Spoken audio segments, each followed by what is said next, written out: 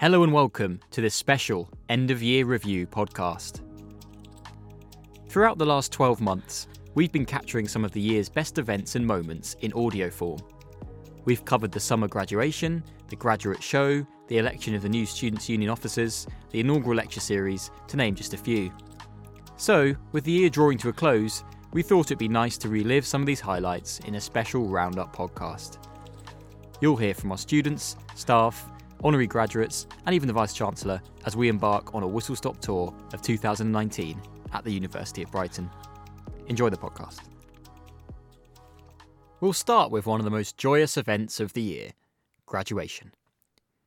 We were at the Brighton Centre all week getting reaction from new graduates, their proud parents and guardians, honorary graduates and some of the staff doing pivotal work behind the scenes. Hello. And welcome to this very special University of Brighton podcast, recorded at the Summer 2019 graduation ceremonies. I'm Professor Deborah Humphreys, the university's Vice-Chancellor. It's my absolute privilege to present some of the highlights of this summer's graduation. These ceremonies are really the highlight of the university calendar. Over 4,000 students with friends, families and supporters have come together at the Brighton Centre from all parts of the UK and over 100 countries. Their ages have ranged between 19 to 73. We're going to be hearing from our students, the academics who've been teaching them, their parents, the recipients of our honorary awards, but we're going to start with how the ceremonies come together and some of the work of the amazing team behind the scenes. I'm Alan Meggs. I'm the technical voice of God for the graduation ceremonies, and that is that I deal with the light, sound, audio-visual, camera angles, that sort of stuff of what goes on for every graduation ceremony. So if anything goes wrong, like the lights don't come on or the platform party don't arrive on time, it's my fault.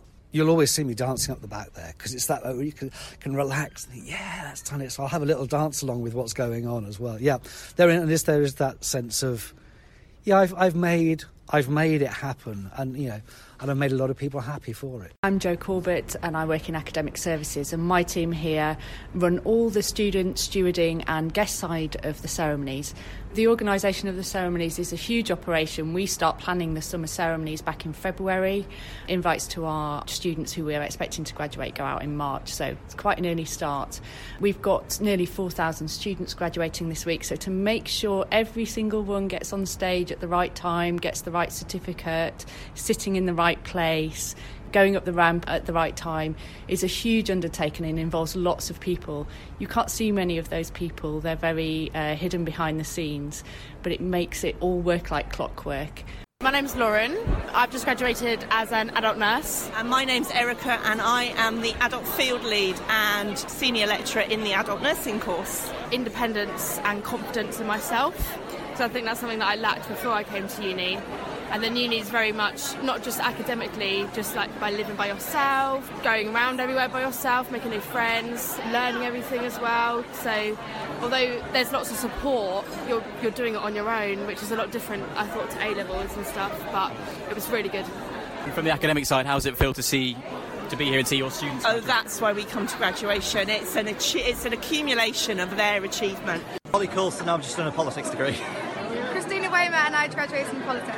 Zoe McGee, I just did a politics degree. My mind has opened so much to so many new viewpoints and so many new kind of experiences, and I think that's what university is all about. One thing I would say is definitely communicate a lot with your lecturers. They're there to help you and use all the resources that are available. I think the biggest thing I took from my course is my friends and the inspiration that they were to me the whole way through uni. I wouldn't have done it without them. My name is Moin Oluwa, Gabriel Olawale Scott, and I just graduated in paramedic practice, BSc. To be honest, a lot of the guys I studied alongside, and the lectures that we had, especially for myself because I now actually work in London, so not around a lot of the guys, but it's been great learning all together and seeing everyone develop over the past 3 years, and that was actually a good time. I just enjoyed all of it. Don't think I could pick out a particular one, but a lot of good memories and a lot of good times. My name is Shaili Pandya. I'm graduating with Masters of Science in Physiotherapy. It's really amazing. It's really an awesome opportunity for me to graduate here from well-known University of Brighton. It's all about confidence and getting skills, stepping into a real world. I'm Shaileesh's mom. Very proud of my daughter. I'm very happy today. My name is Mohammed Al-Barzanchi. I just graduated biomedical science. Hi there, my name is Tanim Mia, and I've also graduated biomedical science. I think it's the network that we've built, friendship, even lecturers. I'll miss them all. And I'll miss him. Matteo Ferrese, and I just graduated in War, Terror and Democracy. My name is Tamara Correa. I'm Swiss, and I just graduated in War, Terror and Democracy as well. My name is Martin, and I've just graduated in Humanities. I think I'll really miss learning a new topic every week. Like every week, for the past 3 years, we've been learning so many new things. It's just been amazing, and I've also met my girlfriend here, so I'm living all of that in here. I will miss the nice people I met here, the seagulls, but I won't miss reading too much. The people, the friends and acquaintances I made over the past 3 years, but also the place. Brighton's just a nice place to be. I'm Clara Calladine. I graduated from BA Architecture. What I miss most, well, I'm going to miss most about graduating, is probably the people that I've met, the amazing city, and definitely the tutors on my course. As ever, we're delighted to have the chance to recognise the exemplary work of individuals outside of our university. Many of our recipients of this year's Honorary Academic Awards are actually graduates of ours. On the first morning, we welcomed Munro Bergdorf, a graduate here, a model, transgender activist and LGBT campaigner, who gave an extremely powerful speech and paid tribute to one of her former lecturers. I honestly never thought that this would or could ever happen. I'm just really lost for words, and I'm sure that I'll, have a little cry later, and it'll all be processed, but right now I'm just really thankful to be able to share today with the graduates. University of Brighton is where I found myself. It allowed me the space to understand who I am as a person and where I want to go. It also made me realise that there are people in academia that want you to win, even though it can seem, especially when you're going through other things, quite secondary sometimes. When you're going through something it's like a gender crisis, or an identity crisis, or a sexuality crisis, when I say crisis I mean internally, it can be quite difficult to apply yourself in an academic setting, but Brighton just made me realise the importance of good teachers. It's a really special day. I had quite a rocky time when I was studying here in 2005 to 2008, and I had quite a severe eating disorder and really severe depression, and my lecturer, Jess Moriarty, helped me get through that period of time. So my speech was really about the importance of kindness and investing your compassion in people, because you never know who would need your help, and you never know when you would need help yourself. Jess Moriarty, and I'm Principal Lecturer in the School of Humanities. I'm completely blown away. I mean, it's such a generous and kind thing that she did to say those amazing words about me. And she was an extraordinary student as well. Although she did have a difficult time, the way that she dealt with the challenges that she faced, her creativity, her innovation, her ability to take on kind of difficult subjects and challenge them. The way that she's dealt with her haranguing she's received in the media as well. It's just extraordinary. And actually, I've started referencing Munro in some of my research as well. So she is a huge inspiration to me, and she was the perfect choice for honorary doctorate today, because I'm sure she's going to inspire loads of our graduates too. Congratulations to all our students. We're deeply proud of you all. You'll be successful because you are capable, resilient, brilliant, and you make our university what it is. My huge thanks to all my staff who've been there behind the scenes, making the whole event such a success.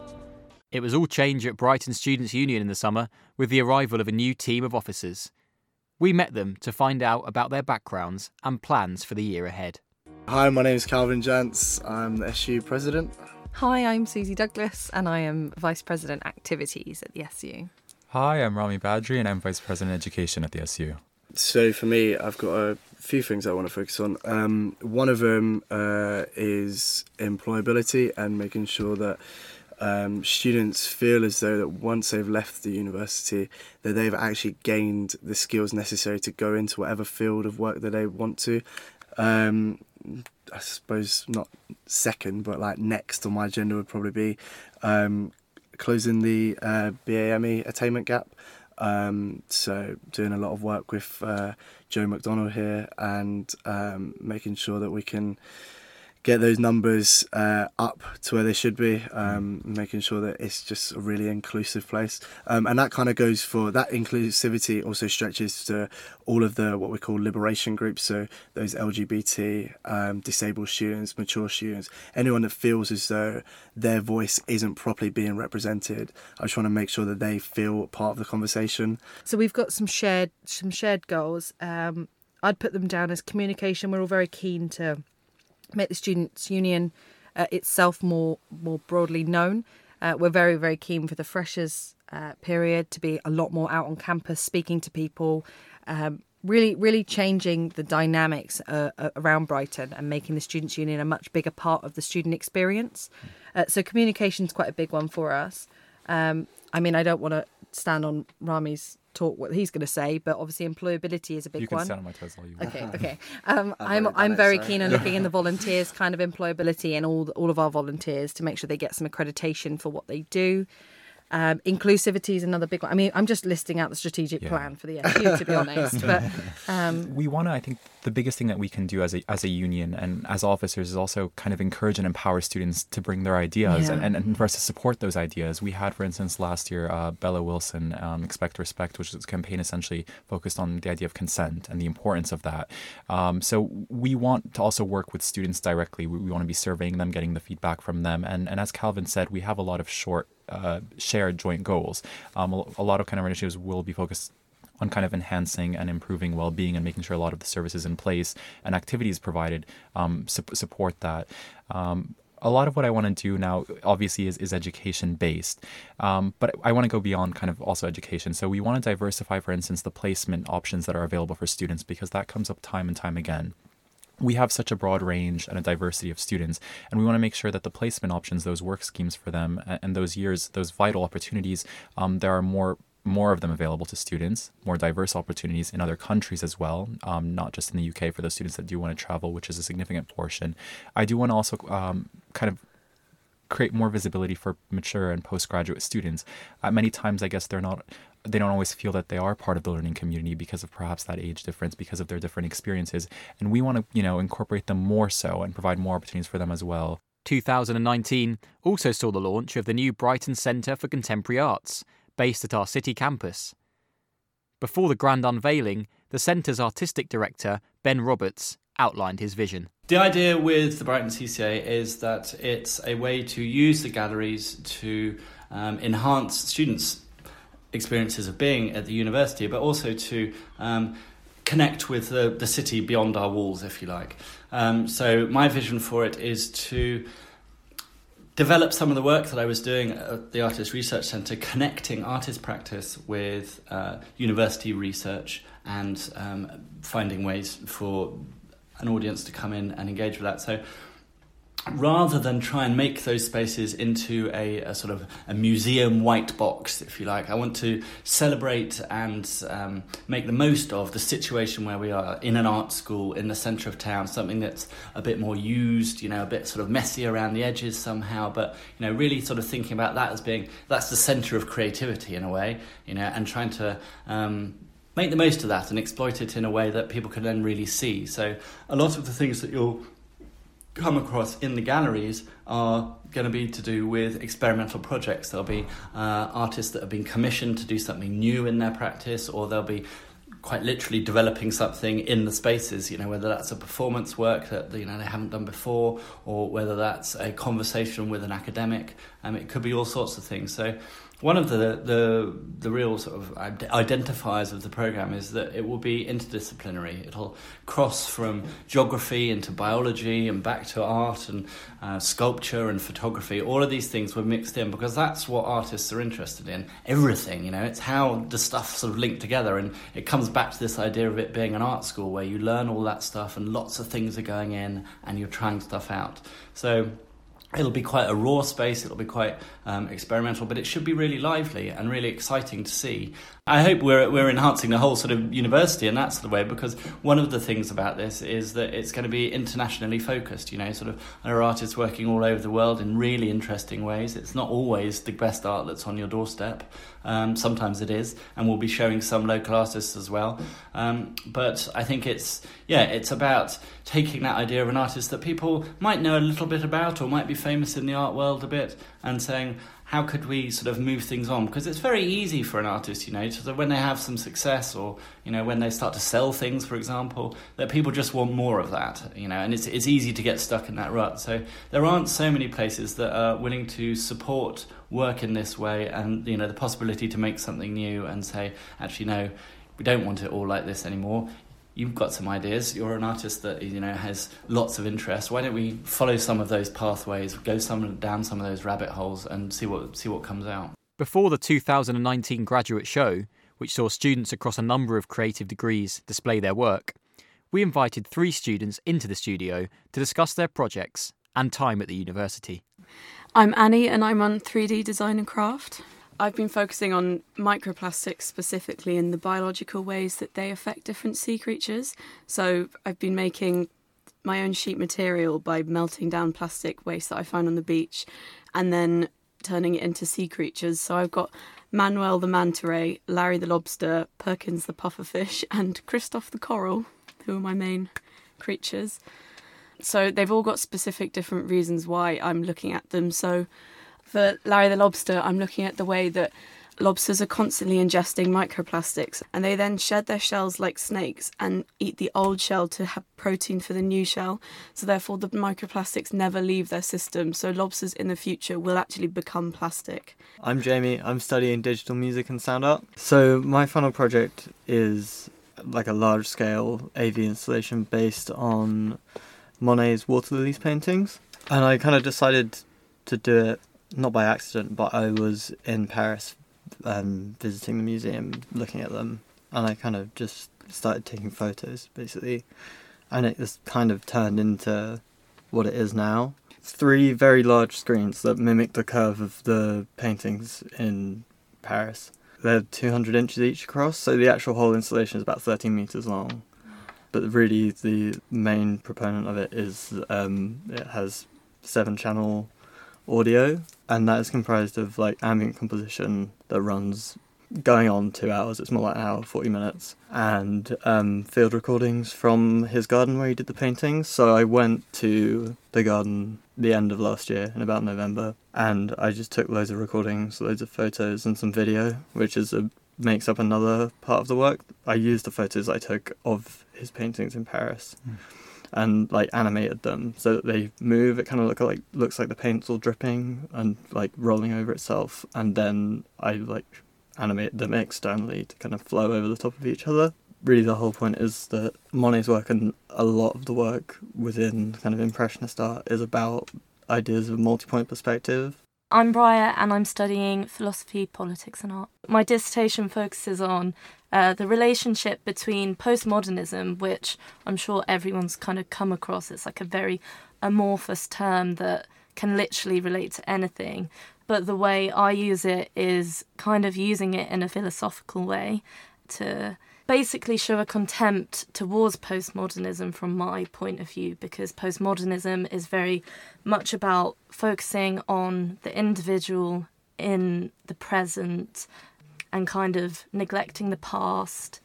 So I relate the idea of death and trauma to postmodernism and kind of show the relationship between that, because I argue in my dissertation, and obviously you can argue against it, it's only my argument, but I argue that death and trauma doesn't really coexist well with postmodernism, because there's a process in which you need to remember in order to kind of continue rather than disregard the past. So then I focus, because my course is PPA, so I had to get some art in there. I focus on Rachel White-Read and also the pictures of the 9/11 of the people falling from the towers. Basically analyse them using postmodern concepts. such as hyperreality and Lyotard's postmodern condition, and kind of use those expositions of postmodernism as the backdrop for why a postmodern analysis, or why the issues of postmodernism, when focusing on death, are problematic. And it probably is quite difficult to understand, because I found it difficult to understand. So maybe I've done a really bad job at doing my dissertation, but it's worked, so somehow it's worked. I mean, it hasn't really felt real yet that we're leaving, so I think the private view will make it sort of like, wow, we've done this, we've achieved this, which will be really nice. It's a pretty good climax to all the work that you've put in. And also, as like a kind of outsider to this, I think it's super inspiring to see what everyone else has been doing with their time. I loved it last year. I think it was the best part of my second year, just seeing everyone's stuff. For Clearing in August, we heard from Professor Bhavik Patel, who himself came through the clearing process to study at the University of Brighton. As you would imagine, he had plenty of good advice. Clearing is it's emotional, I think, when I think about clearing. So I guess, I went through at a time when I didn't get the grades, and it was devastating. I remember opening the envelope, there was B's and D's and all sorts of noise that was just not what I wanted. And, my parents sort of felt everything was going well, everything was progressing, and we were going to get to a university, and it was just heartbreaking opening that envelope and seeing the grades, seeing their faces. Really emotional period for me, just knowing I hadn't got anything. And I was in tears. I just couldn't do anything. It was my brother who called up universities. I couldn't even stomach doing it. Couldn't even talk to anyone. He called up the University of Brighton, ended up talking to someone and got through onto a course onto clearing. So for me, clearing was a lifeline. It was my soul had gone and it'd come back. It was an opportunity. It was a second wind to do something, to make a change, to get over this trauma that had happened at probably an age where you shouldn't be handling trauma. And so for me, it was massive. And to date, I'm made by clearing, because to me, clearing got me onto a course, and it made me think of how do I become better. What did I do that wasn't right in my mind? And that could have been things that I didn't own up to being right about. So it was an opportunity to say, okay, great, that's a wake-up call. Here's a lifeline. Go and grab it and get on with it. So to me, it's everything. Clearing is everything. For me, when I called up, I spoke to the course leader at the time, and he was incredibly nice. He's incredibly nice. He gave me loads of good advice, talked to me about what I felt was the issues and why I didn't think I got the grades that I wanted. It was a very frank and honest discussion, and I just felt the most important thing I felt that I was going to a place that would look after me, and I think most people want that. And I also felt I was going to a place where it wasn't a problem to highlight the issues that I had that I felt shouldn't be highlighted as issues. And my issues were, I was just rubbish at exams. This is really poor exam practice. And, they nipped that in the bud within the first year, because they just said, this can't continue. Here's some ways of studying exams. Here's some study skills. Go away and practice these sorts of things. So, I think it's really important to, have those conversations and just be open and honest and frank about things, because that's the beginning of change. That's where you're going to change your life around, because you have those conversations for clearing. So for me, Brighton just felt comfortable. It felt like coming to a place where I knew they were looking after my best interests. The autumn saw a stellar run of inaugural lectures. We caught up with Professor Samita Verma of Brighton and Sussex Medical School and Professor Martin Smith of the School of Environment and Technology ahead of their lectures. Here's what they had to say. Okay, so there have been a lot of developments in hepatology since I became a consultant 15, 16 years ago. But one of the main ones has to try and eliminate a virus called hepatitis C virus. And this is a virus that causes a lot of problems. And, in fact, now deaths from hepatitis C have overtaken deaths from HIV, if you want a benchmark, which is We didn't have good treatments. We knew they were close to good treatments, but they have now arrived. And now we want to eliminate this virus. And for me, it's quite poignant because one of my mentors in University of Southern California, Alan Rediker, was involved in the original discovery of this virus in 1989. I see. So if we eliminate this virus, it'll definitely be a dream come true, but it'll be the first time that we have eliminated an infectious agent without the need for a vaccine. Through my career, the linking theme for all the research projects I've worked on has been what water does to rocks. And that's critically important for water resources. If you live in Brighton, 90% of your tap water comes out of wells. It doesn't come from surface rivers and reservoirs. The big area I've worked on in my career has been mineral deposit formation, and a huge percentage of mineral resources are formed through hydrothermal processes. So that's hot water getting into rocks and causing chemical changes, depositing new minerals.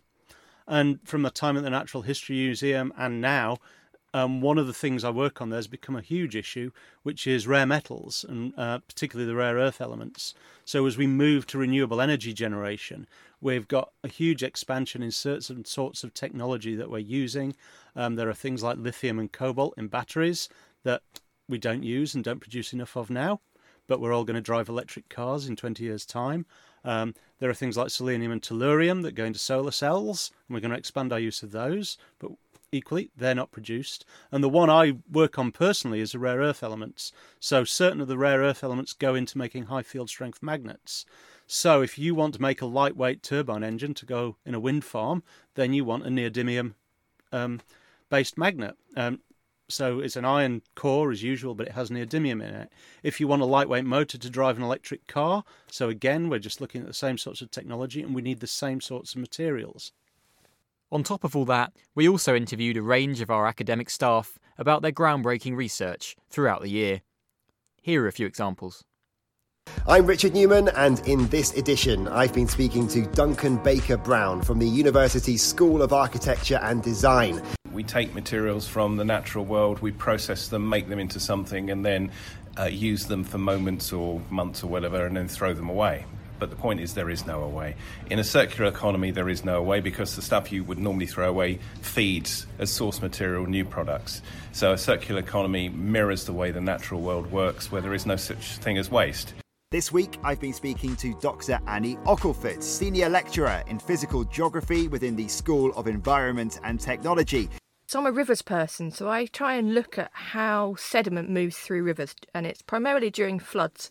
So when we think about flooding, we think about water and lots of water being in the wrong place and probably what we would, kind of flooding our houses, ruining our belongings, that sort of thing. But actually, the sediment can do a lot of damage. So all the sediment that's moved during those floods, can damage kind of bridges or kind of infrastructure. So my research is trying to predict when that sediment's going to move, how much is going to move, and kind of the implications of that. This week, Edwin Gilson spoke to Dr. Matt Adams. I can see no social change more profound than the ecological crisis. In fact, the climate crisis is a social crisis in that it has been caused by social systems and practices and will only be overcome by collective and social change. And it reaches into the heart of psychology, what it means to exist, to be a human on a planetary scale, arguably provokes a fundamental existential crisis. My guest this week is Yanis Pitsilades, Professor of Sport and Exercise Science. I also realized more in the last few years that to really get my research from laboratory right through to the field, when I say the field, I'm talking about getting it into the Olympic Games, getting into the World Championships, getting into the World Cup, we need to be part of the system. Often, many of my colleagues will sit and critique the system from outside.